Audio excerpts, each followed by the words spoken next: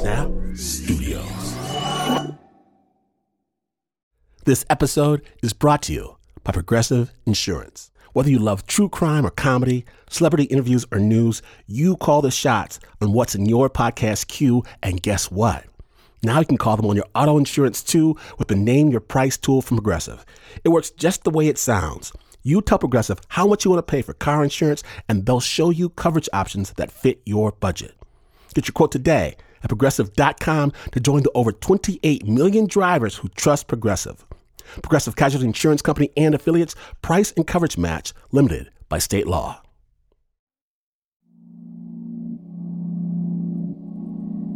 Three months ago, 3:37 a.m. I wake up and my legs won't move. My arms don't respond. I start to panic and push harder, but my body remains still, unmoving, frozen. Feels like a heavy weight is strapped on my chest. Only my neck responds, barely, allowing me to see red clock numbers on the nightstand. I want to call out. I try to say, "Help me. Help me." But my lips won't move. Even my eyes have stopped blinking. Terror. Absolute, utter, and complete terror. And I know there's such a thing as sleep paralysis. My mother told me about it. She said at night, the devil has dominion, and evil takes control if you think the wrong thoughts. I had laughed at her then, Mama. But when I turn my head and I see the man waiting in my chair, studying me, I can't laugh. I can't blink. I just wish I could remember how to pray.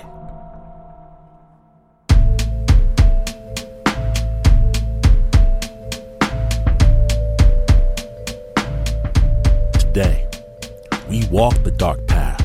We chase the long shadow. From WNYC Studios and Snap Judgment's underground lair, it has returned. The amazing series that chains cannot hold. We proudly present Spooked 9, Trapped. My name is Glenn Washington. Be afraid, listeners. Sweet listeners, be afraid. And don't turn out the lights, because Spooked starts now.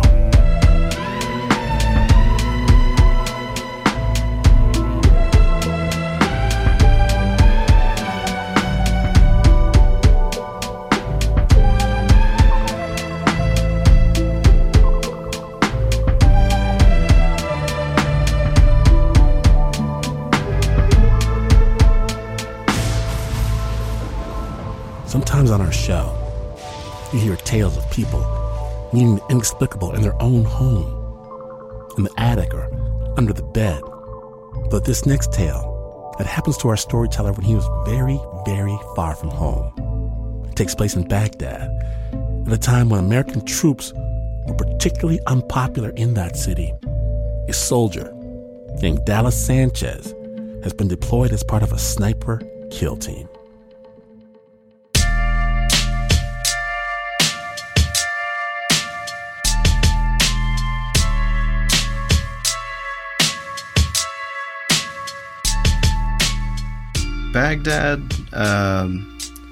Baghdad was insane. Baghdad was really intense. Baghdad was just a constant sensory overload. Tons of extrajudicial killings. You could not leave the fob without finding like a dead body face down in a trash pile because there's no infrastructure. So talk about like the smell of the city. It smelled like death. It smelled like old death. This was the end of 2006. The war had been going on for 3 years, and we were in a really hot area of operations. Can you describe where you lived normally? Did you have like a room? Were you in a tent? Like, where are you living? It was so close to the green zone that it was a super, super cush fob. We actually had like barracks. It's like a room, maybe a 10 by 12 foot rectangle. We decorated it. I had my little bed. I actually had a Lou Reed Live in Berlin poster. When you're in the service, not just downrange, I think that those little living spaces, it feels like a cocoon. You know, it feels like you're a little bit safer. This was around Christmas time in 06. And like the mission that we were out on was a concurrent SKT. So, and what's an SKT? Sorry, SKT, or a small kill team or sniper kill team. Like the basic tactic would be we would leave the fob very, very late at night in trucks, roll around the neighborhood with the lights out for several hours. The trucks would slow down to a crawl, and we would try and silently open the rear doors, just dismount from the truck without slamming anything or making any noise. Walk through the neighborhood as stealthily as you can. We reach the target house. Basically from there, you just break in and then set up a hide and just pull Overwatch over the sector. And just wait basically for someone to do something grimy, like digging a hole to bury an IED, and then we'd respond accordingly. Anyways, yeah, we would have probably at least 6 hours notice that we were going to be stepping off. Generally, before heading out on a mission, were there particular things that you would fear? Like, do you remember anything about those moments? But I can remember one time, and it ended up becoming a pre-mission ritual, because Pelkey had a really great sound system, and he'd be like, dude, we're about to get pumped up for this mission. Press play. Benny and the Jets at 50 decibels, just cranking that out. Benny and the Jets became our anthem.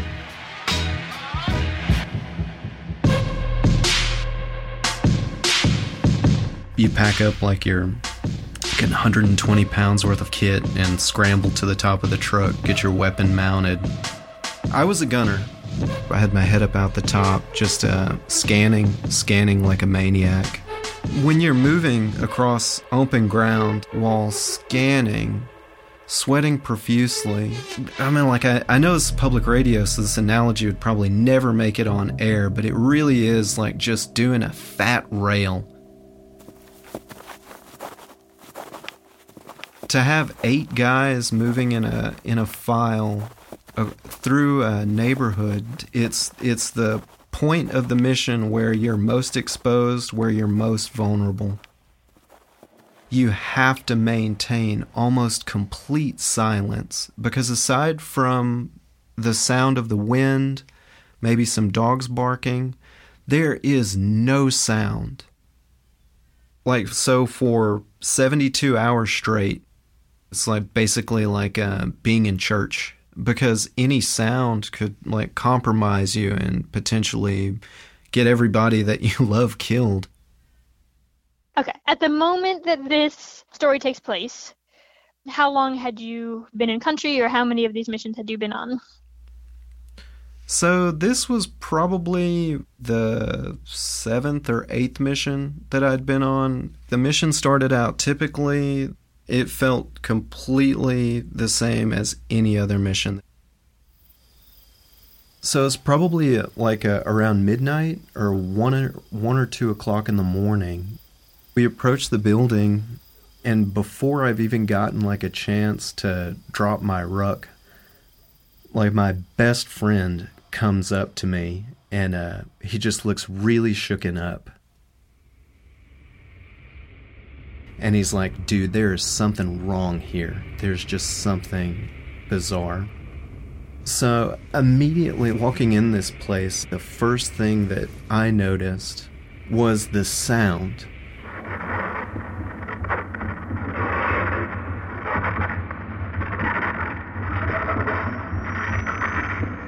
this dissonant noise. It sounded almost like a broken radio in a room down the hall. Just completely atonal, an entirely disquieting, unwholesome sound. It almost sounded like a congregation of whispers.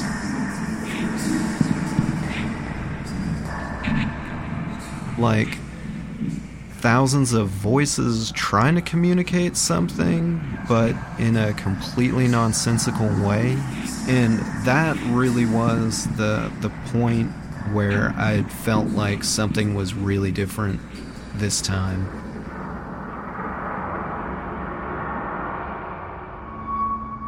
I decided that, I was going to look around some of the upper floors. So as I was walking around like that, the second story, I came into this one room that it was completely stripped bare, simple cement floor. I don't know what drew my attention to it, but I turned to face the interior wall and just saw that the wall was pockmarked with bullet holes, with rounds. So I was standing there looking at these pockmarked walls. It just seemed like something wasn't right, that they weren't typical. And my squad leader had showed me this pencil trick. You can insert a pencil into small arms fire against a wall. It'll tell you the direction that the fire had come from. So this being the second story, I put the pencil into the wall, and it's parallel to the ground, just sticking in. It meant that those shots had been fired straight across. As soon as I stuck that pencil in, everything fell into place. This had to have been a kill room. They had to have lined people up in here and just executed them. And I just felt a little heave in my stomach. Standing in a kill house.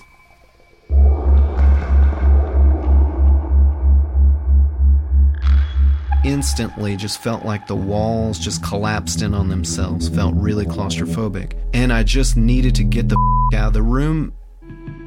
It seemed like there was a malign presence there that was trying to get somebody killed. And it was totally inexplicable. You have to imagine that all of this is under the backdrop, under the soundtrack of this just discordant noise. Just this ever-present oral presence. This feeling that you were feeling, were all the guys feeling that? And was that a palpable kind of anxiety in the air? There's there's an undercurrent of tension. It wasn't we all huddled together in a circle and are trading this back and forth. It was people would pair off with their best friend and be like, dude, you would not believe what just happened. Nobody's going to talk about that because you're showing weakness. I think that if one person were to stand up and be like, guys, this is kind of scary, we would have ripped them apart. So we were left with all of this downtime. And so you have now half a dozen 20-year-old children. And one of the number one pastimes on these SKTs is looting. Someone is like, hey, there's a storage unit down on the first floor. And that immediately became something that all of us jumped onto because it gives you a chance, I guess, to prove that you're not afraid of no ghosts, to prove that you're not scared. As soon as that call goes out, yeah, hell yeah, man, I'll root through these peoples that I have no business in. It's almost like an affront to whatever was there. It was just like a gated off unit on the first floor, and walked over there. Like a gated off room? Would that be right? Yeah, basically like a storage space. I mean, exactly like a storage space. And there's just a very simple, symmetrical wrought iron gate on front.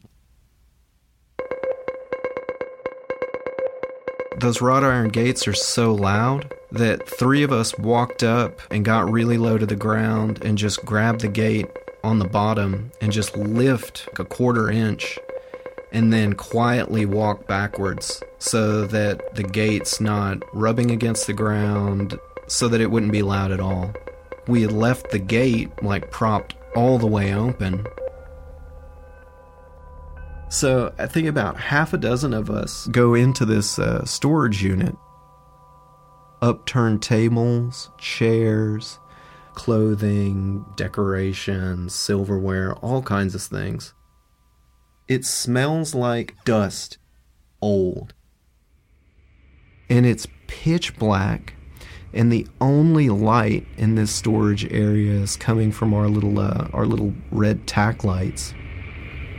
It's already like 3 layers of spooky. Like, we couldn't even use our nods in this space, our night vision goggles, because it's so dark. There's so little ambient light. And nods are really for looting anyways, because, you really want to, there's an art to this deplorable practice.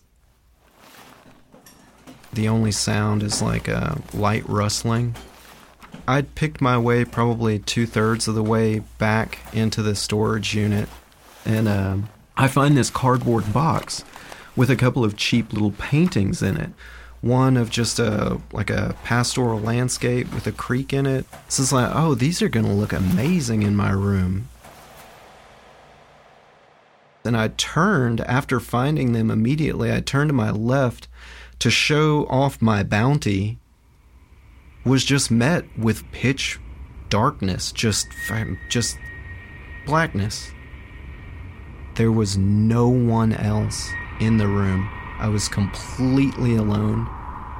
And I didn't feel like I had tunneled out on these paintings. I mean, this wasn't like the Mona Lisa. It wasn't like I was, just drinking in Starry Night with my eyes. I was just like, these are neat paintings. Hey, check out I'm alone. Makes no sense as to how 6 guys were able to creep out of a room. You couldn't step on the floor because of all of this furniture, all of the crap. Immediately, I feel like a leaden weight in my stomach. I just steeled my nerves, put my paintings, tucked them under my arm, and started trying to quietly move towards that gate. I'm climbing over this stuff meticulously, but the entire time I just want to run. By the time I got to the front gate, I had really worked myself up into a froth. I was really terrified. I just wanted to get out of there as quickly as I could. And I get up there to the gate, and the gate is closed. I get low and lift and start trying to push it open, and it just feels like it's sealed, like it's been concreted in place. But I was not going to cry out. I stood there waiting for a solid 2 to 3 minutes, which probably doesn't sound like that long of a time, but when you're sealed in a foreign space with pitch blackness behind you and the weight of the entire mission security hinging on you forcing this gate open, it felt like an eternity. There was a fear welling up in me because there are so many different layers of danger to this. Locked behind a steel gate in an extremely dangerous area and being muzzled, effectively muted.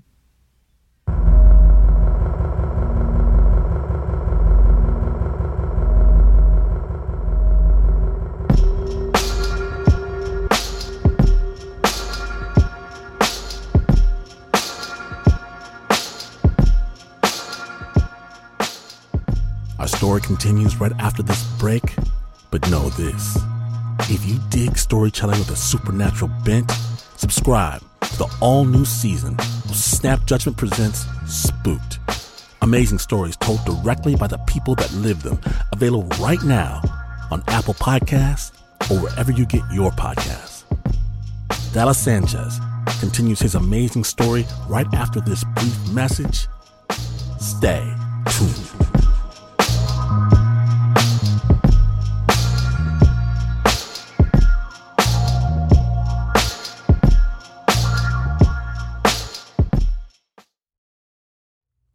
Support for Snap Judgment comes from Odoo. What is Odoo?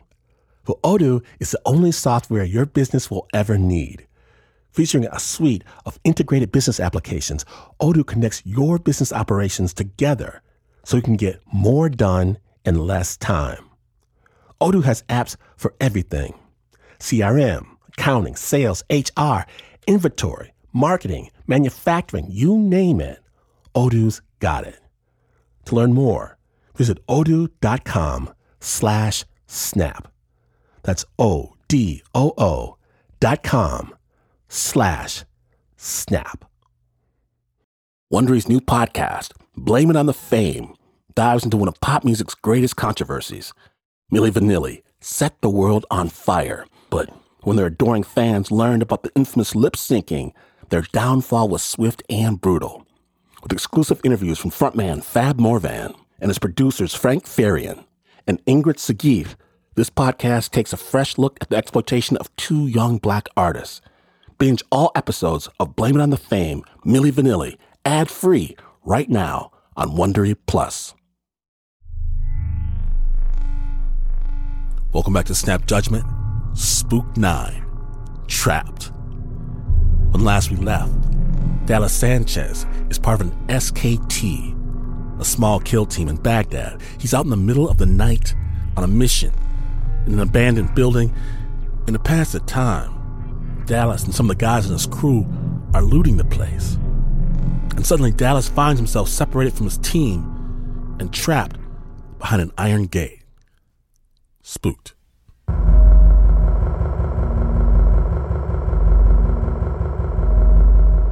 The neighborhood where we were in Baghdad, Al-Dora, they're like death squads basically roving the neighborhood, and if they saw someone alone, they just yoke them up, take you to the nearest trash pile, and put 2 rounds into the back of your head.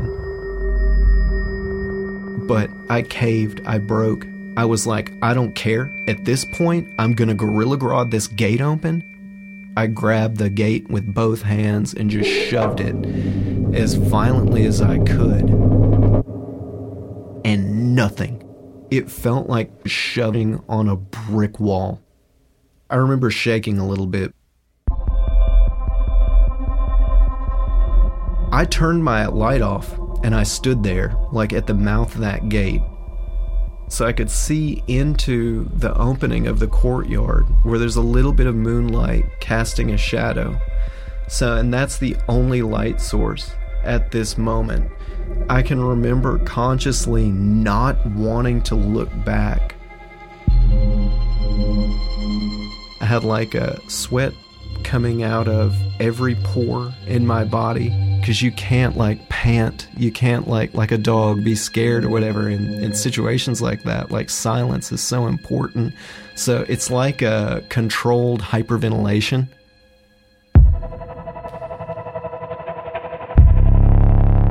The fact that I'd lost my nerves such that I would compromise our SKT just speaks volumes about how terrified I was.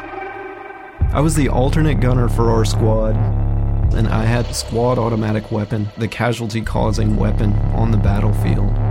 Probably between 8 and 1,000 rounds, armed to the teeth against any physical threat, but in this instance, it's completely worthless. I felt really powerless. Whatever was there, whatever was lingering in that space, just did not want us there. Especially with us down there, rooting through all of their stuff, it was just wrong. Whatever was there wanted all of us out. I stood there for maybe 30 seconds, and I just gave up hope and just resigned myself to the fear. And the gate just drifted open.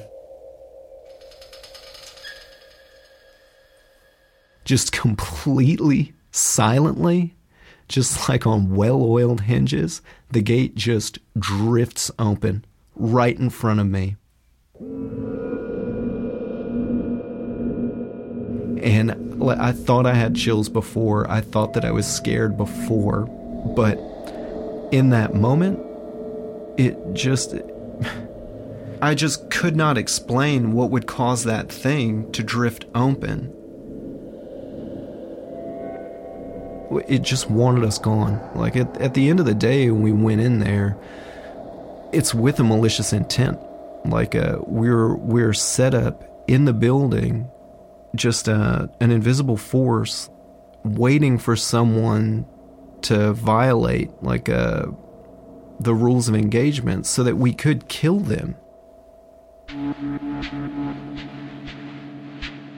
So I came out of that gate in a mixture of rage and terror, and immediately sought out like my best friend to just unload on him.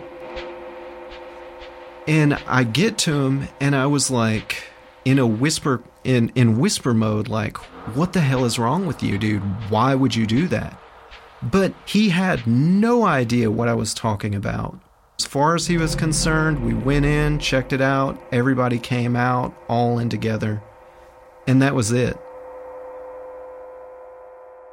At this point, I'd been in the building for maybe 8 hours. I'm ready to go home now. This has not been a pleasant experience for me. I imagine that for some people it would be really easy to dismiss this like as nerves or, like the stress like of battle, trauma, things like that. But the thing to keep in mind about that is this was one of maybe 50 missions that I went out on, but nothing ever like this. Nothing ever that came so close that was so blatant, like a force. So as the sun comes up, the gun trucks pull up and we exit the building. This is how just stupid you are at 20 years old. Those paintings, they stayed in my ruck. I brought those things back. So I'm back in my room in the barracks and take these things out. And I'm like, hey, check out these cool paintings that I got. And Kagoni, our platoon medic, is in there. And he's like, I would very much like to have that. And I'm like, no way, dude. Nope. This is my decoration. I went through the haunted house for this. This is my prize. I am keeping it. Thank you, sir. So KG leaves and Sam comes in, one of our terps, one of our interpreters, Sam. And I was like, what the hell is up with that place, dude? Like, it's really, really weird. And he's like, oh, yeah, like that place is unclean.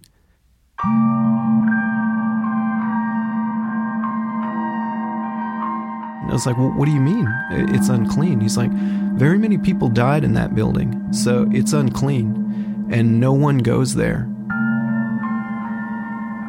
And when he said that, it really brought home to me what had happened.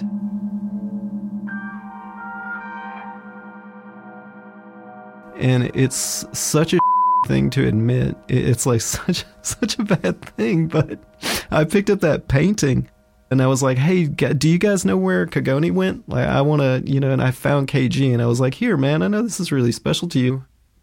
I'd really like for you to have this. And I gave it away. Did any part of you feel proud of this force or this spirit for fighting back in a way that had no military weakness? That wouldn't come until way, way later. Now, looking back all of these years later, I have a lot of respect for whatever that thing was. It was able to scare me. I felt like anyways, like I got my comeuppance. 5 months after this whole episode in May is when I got hit by a VBIED or car bomb. And even the fear was not as scary as that experience for the simple fact that I felt like if I caught a round in the noodle, I'd be dead. If I got ripped apart by an explosion, I'd be dead. But whatever was inside of that structure, it felt like if you were to die in its presence, that it would have like a completely different set of consequences than if you were to die just out insect or somewhere. Like you could become like trapped.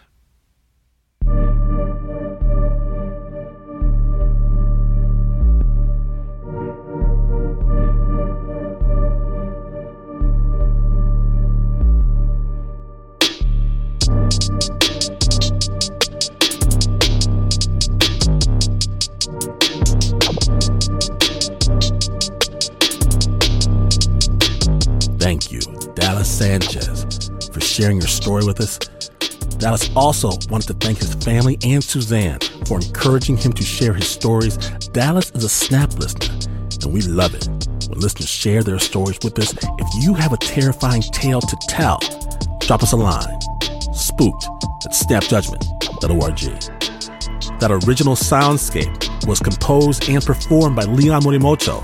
The story was produced by Anna Sussman. Don't forget, there are more tales of the supernatural where this came from. An all-new season of the amazing podcast Snap Judgment Presents Spooked awaits you right now. Real stories, real people. Be afraid. Spookedpodcast.org. Hit us on the Facebook, Snap Judgment, the Twitter, Snap Judgment. This episode was produced by the team that fears no evil. Please burn a candle in his name, but producer, Mr. Mark Ristich. Pat Mesiti-Miller never sleeps. Anna, the Eye, Sussman. Renzo Gorio knows the future. Leon Morimoto has seen the past. Liz Mack howls at the moon. Adiza Egan howls at Liz Mack. Shayna Shealy carries garlic. Teo Ducat does not talk. And Jasmine Aguilera talks to crystals. Next week, you'll hear it here, the dark finale, Spook 10, Be Afraid. 'Tis the season. And even though this is not the news, no way is this the news. In fact, you could wake up wearing someone else's body, placing your feet into someone else's shoes, speaking someone else's words, only to see yourself walk by and smile. Smile. Even then, you would still not be as far away from the news as this is. But this is WNYC.